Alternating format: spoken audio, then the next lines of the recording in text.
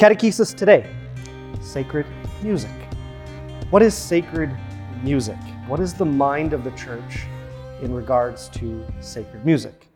So the idea is that what we sing at the Mass is its own thing, that it sets itself apart from all of the other music that we experience in the world around us. Why?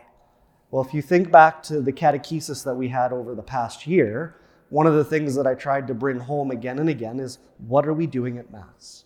And what we're doing at Mass is we are acknowledging what God is doing for us and then our response to that. And so our music that we sing at Mass should take on that same character. That in the music itself, it acknowledges what God is doing for us and how we are responding to Him through that. And so what actually takes pride of place, what is the most important when sacred music is composed, is the Word. Because Christians, we are people of the Word. Jesus is the Word made flesh. And the Word of God takes pride of place in everything that we do. And so the first and most important thing is the composition of the words of the hymn, not the music. The music is laid on top of the words. So if you've been coming to 9 a.m. Mass with our youth choir, you might have heard some things that were a little bit unfamiliar. We call those the propers or the antiphons, where it sounds a little bit like what we hear at the Psalms. Well, those propers, those antiphons that you hear the verse, the refrain in the verse, those are scripture being sung. It's directly the verses of scripture pulled out and then put to music, because the Word of God has pride of place.